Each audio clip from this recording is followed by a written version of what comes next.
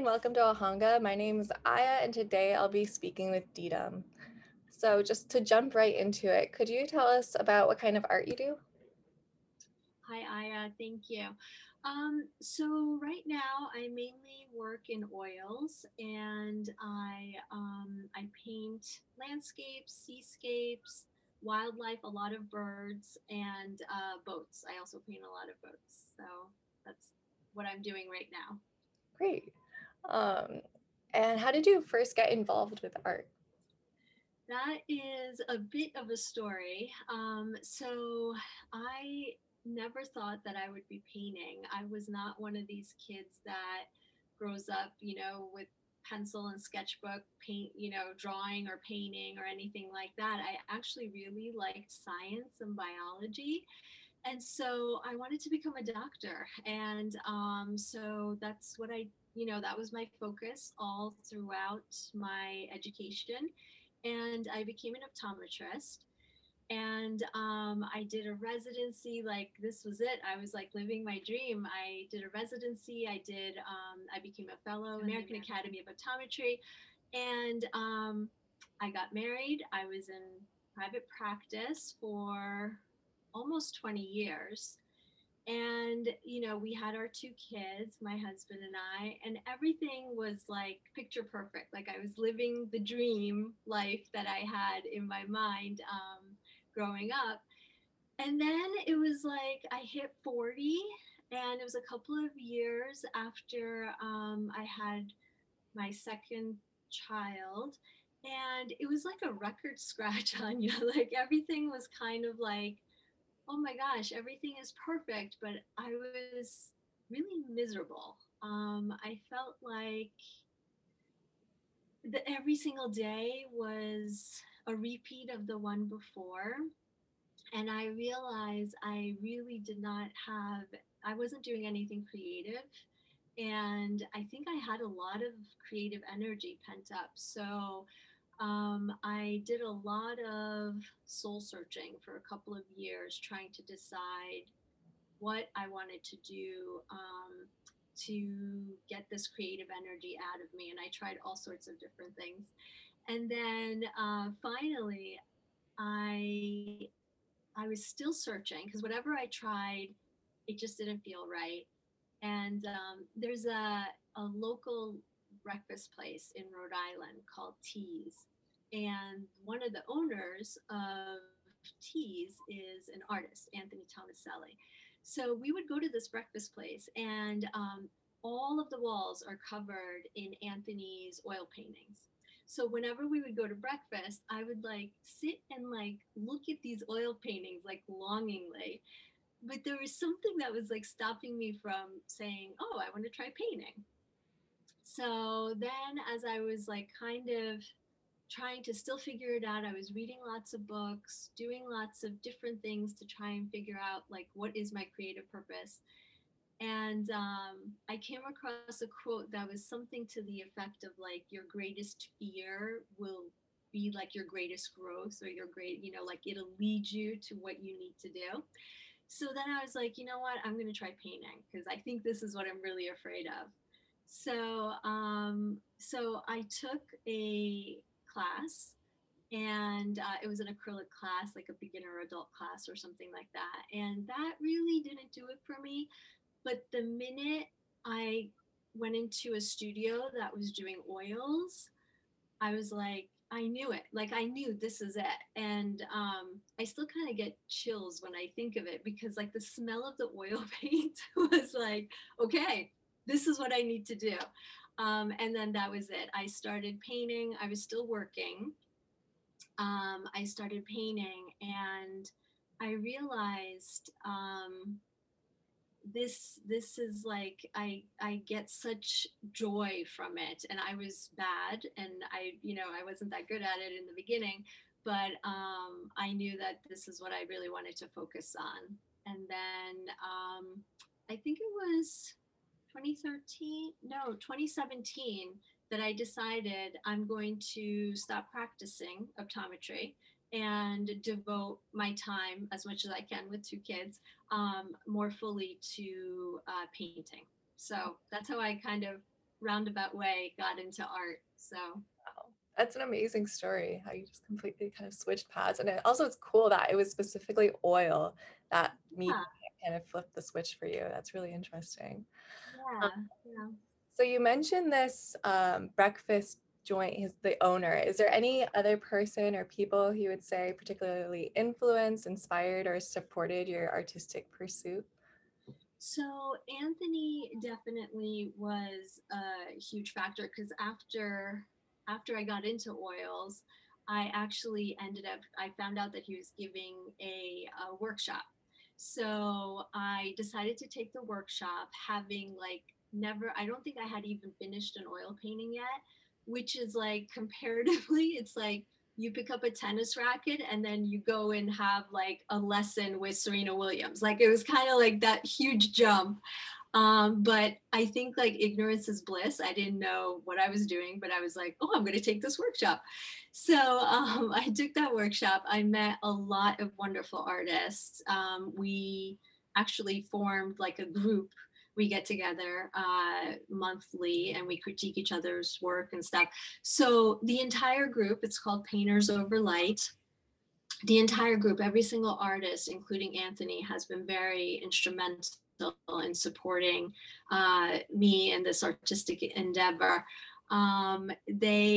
Anthony's very encouraging, and he gives me a lot of support when I need it.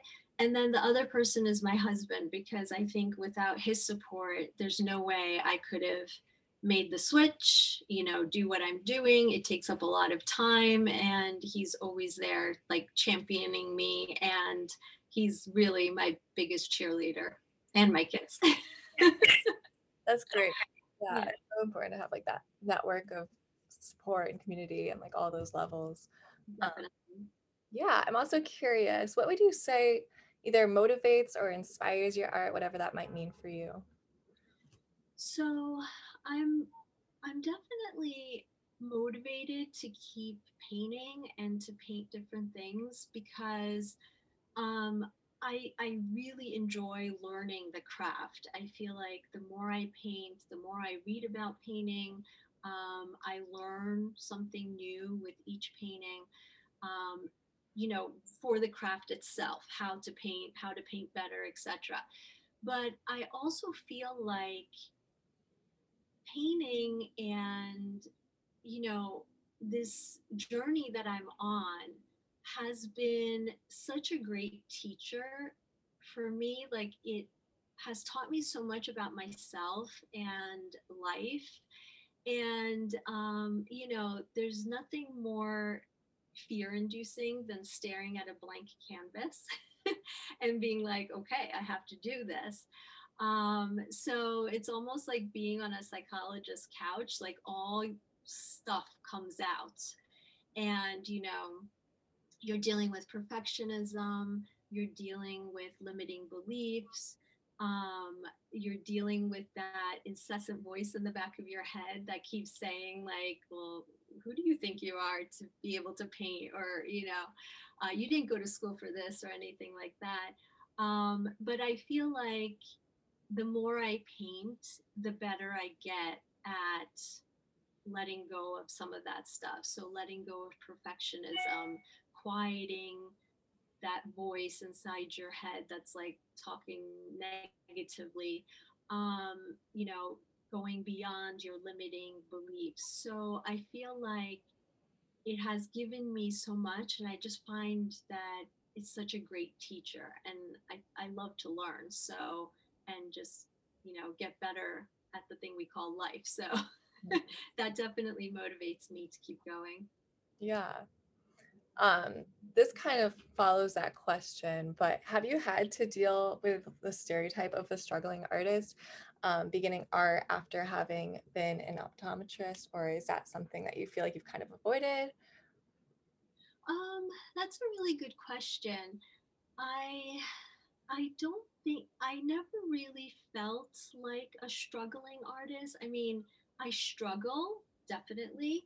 I think we all do when we're learning something new, but I think because I was coming into it as a self-taught artist, I felt like, well, the struggle is normal because I didn't go to school for this, so I'm supposed to struggle.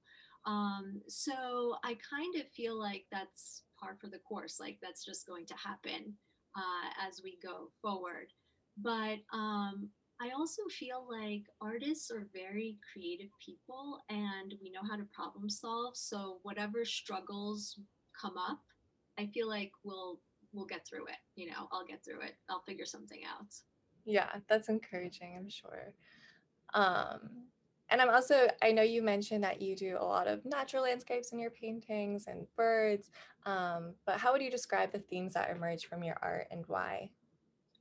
So, themes wise, I feel like whenever I've gotten feedback from people that collect my art or people that are looking at my art, they always say that my art gives them a very peaceful feeling, like very calming, joyful, peaceful. These are like terms that I tend to hear a lot when people describe my artwork, which I'm very happy about because that's the type of energy I'd like putting out into the world with my art. I also personally, when I'm looking at a subject to paint, I feel like I go towards a lot of personification of my subjects. So, you know, with birds, especially, it's easy because I think as humans, we attribute human characteristics and human feelings to birds and animals. That's kind of like fun to do.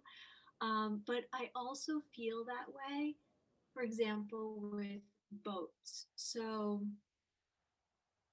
if I'm drawn to painting a particular boat or a particular scene, it's because when I see that boat, I almost feel like there's a story that starts to develop in my mind about that particular boat, and it just has like a certain characteristic that I'm drawn to or something.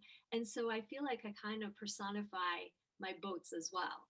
And I think I like that because I feel like it's it's natural for us to want to connect to something with our feelings and the way we relate to them. So I enjoy that, and I'm always drawn to subjects that give me some sort of a story that I want to portray in the painting. Mhm, yeah. And now I'm kind of wondering about what your process looks like when you see these birds or boats. Do you take a photograph of them or do you paint them from memory or what does that look like? So I always have lots of photographs. So I definitely use photographs a lot because right now I'm mainly a studio painter. So all of my paintings are done in studio. I feel like being so new at it, I can control a lot more when I'm in the studio as opposed to painting on location. Although that is one of my goals that I'd like to get into, plein air painting, it's called, on location. So I take a lot of photographs, and I also try to take video whenever I can or look at video that someone else has taken of the subject because I feel like that allows me to get more of a feel for the subject, and it allows me to see a lot of different colors or different patterns within the subject that I want to paint. So I use photographs quite a bit for Right. that. That Yeah. makes sense. Yeah. And so I'm lucky enough to kind of get to see a bit of your studio from the Zoom screen. But for our listeners, could you maybe describe what your workspace looks like, what kind of tools or lighting you use, what time of day you like to work during, if you listen to any music or if you prefer silence? Mhm.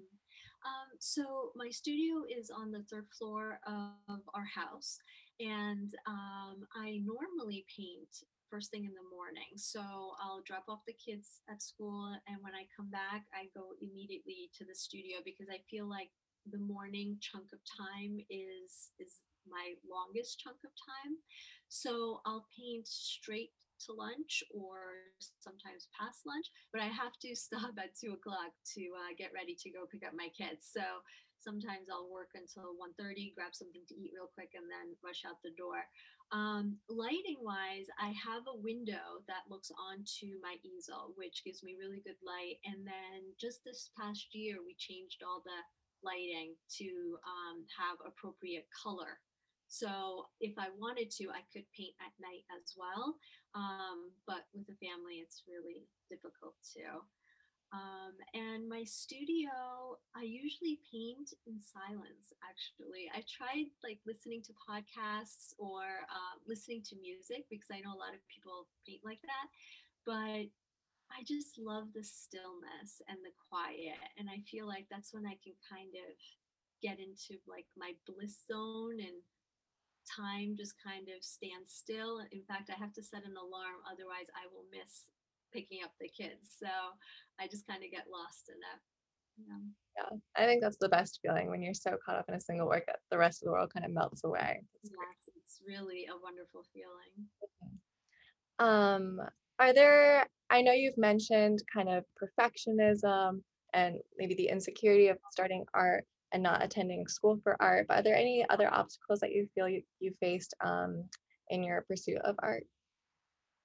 I think the biggest obstacle I always face is the lack of time. So, my when I decided when we decided to have kids, my husband and I, we always wanted our family to be our main focus and our kids if we had them, and we did, luckily. And so I always feel like this is definitely a pursuit that I'm very passionate about, but I don't want to take away from my time with my kids. So when they're home, I always try to be with them as much as possible, and so the time period that I have to paint is really when they're at school. So, and I try not to paint on the weekends or at night unless I have like an opening or something I need to get ready for. So finding the time, making the time is always the biggest obstacle because I have so many paintings I want to do and I feel like such little time to do them in. Constant struggle, definitely. Yeah. Yeah. Um, and then I have one more question myself, but what would you say is the ultimate goal for your art? What do you want it to be or to mean to your audience or viewers? So, I think my goal is always to get better. I feel like, I've made steady strides in getting better, but I feel like there really is no end point to how good you can get creating art. And so, I feel like the goal is always to do, the next painting better than the one I did before. I'm also, I would love to teach at some point because I did a little bit of teaching with optometry and I really enjoy that. So I know I like that and I would like to transition that into teaching art. But my other goal is to have people that look at my artwork or that follow my journey be inspired to find the thing for them that painting is for me, like that one thing that makes time stand still and it's challenging but also so rewarding. And I feel like, in the past, I feel like a lot of people had hobbies and their hobbies sometimes transitioned and turned into their work. So, like, I don't know, the person that did like the shoemaker or the silversmith or whatnot.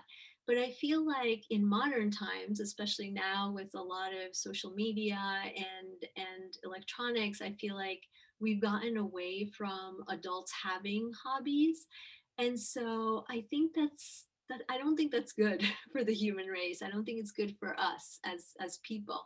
So I always try to inspire other people to just try it. Like, you don't have to give up your day job to do it, but do something creative because it is so incredibly rewarding.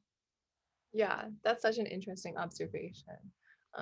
Definitely one I'm going to keep in mind. So thank you for sharing that. Absolutely.